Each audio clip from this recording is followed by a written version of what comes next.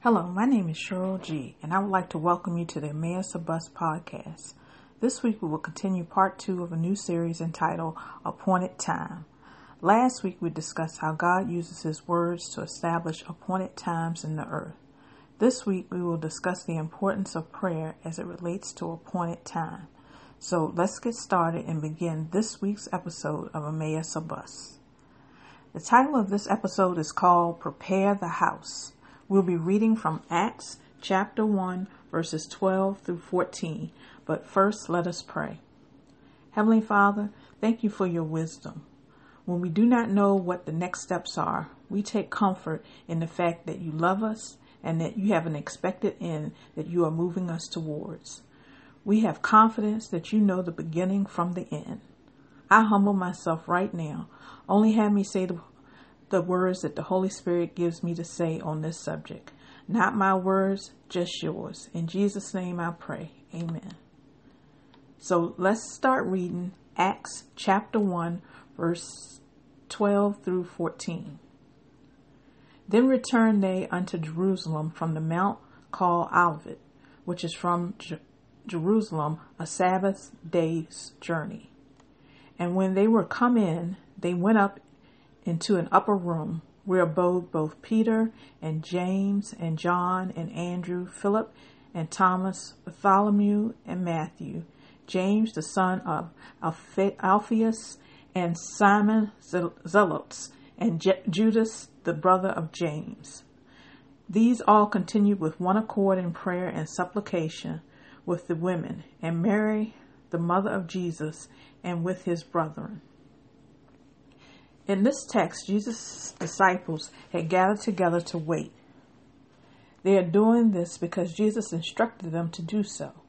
He told them that they must wait for the Holy Ghost to come upon them so that they could receive power and be his witnesses in the earth. So they left Mount Olivet and went to Jerusalem, where they waited in the upper room together. This time in the upper room was their appointed time to wait for the promise. As they waited, they continued with one accord in prayer and supplication. This type of prayer and supplication was necessary so that things could fall off that were preventing them from becoming one. This includes attitudes, mindsets, and any lingering unbelief. As they prayed together with fellow believers, the things that were separating them began to fall one by the wayside.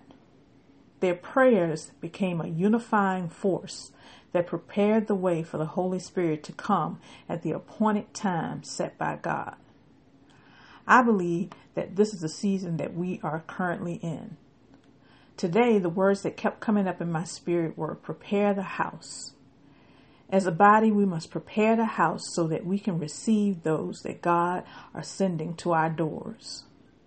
When a hospitable host knows that a guest is coming to their home, he or she prepares for it. Things begin to be put in order. Things are cleaned up. Silverware is polished and the best china is put on the table. Places of rest are established so that the guests will feel at home. I believe that this is what the church must be doing in this season. First, we must pray so that we can have the wisdom to know what must be done. Next, we must go to our different departments and continue to pray and get on one accord. Then, be ready at our assigned posts. Musicians ready and on one accord to bring in the worship. Keepers of the door or ushers ready to greet everyone the same. Members continuing in prayer until a fresh outpouring of the Holy Spirit occurs. The church must be the light of the world, a town built on a hill. This may seem difficult during this time. We definitely are in a climate where everyone is on an opposing side. However, if we come together and pray, the church can be the example. This week, I want to encourage us in the body to get on one accord. We must pray and prepare the house because God is sending his best our way, and we must be ready. Pray this prayer after me. Heavenly Father, I humble myself and submit myself to you. Show me those areas in my heart where I must change so that I can reflect you to others. I thank you that you are calling the unsaved to your house in this hour. I stand ready at my post to receive them with open arms. In Jesus' name I pray. Amen. Thank you for joining me this week on the Emmaus of Bus podcast. I invite you to listen to other episodes of Emmaus of Bus at emmausofbus.com. There you will also find access to devotionals. Next week we will continue part 2 of this series on appointed time. Well, actually, part 3 of this series on appointed time. We will be studying how faith impacts appointed time. Have a blessed week.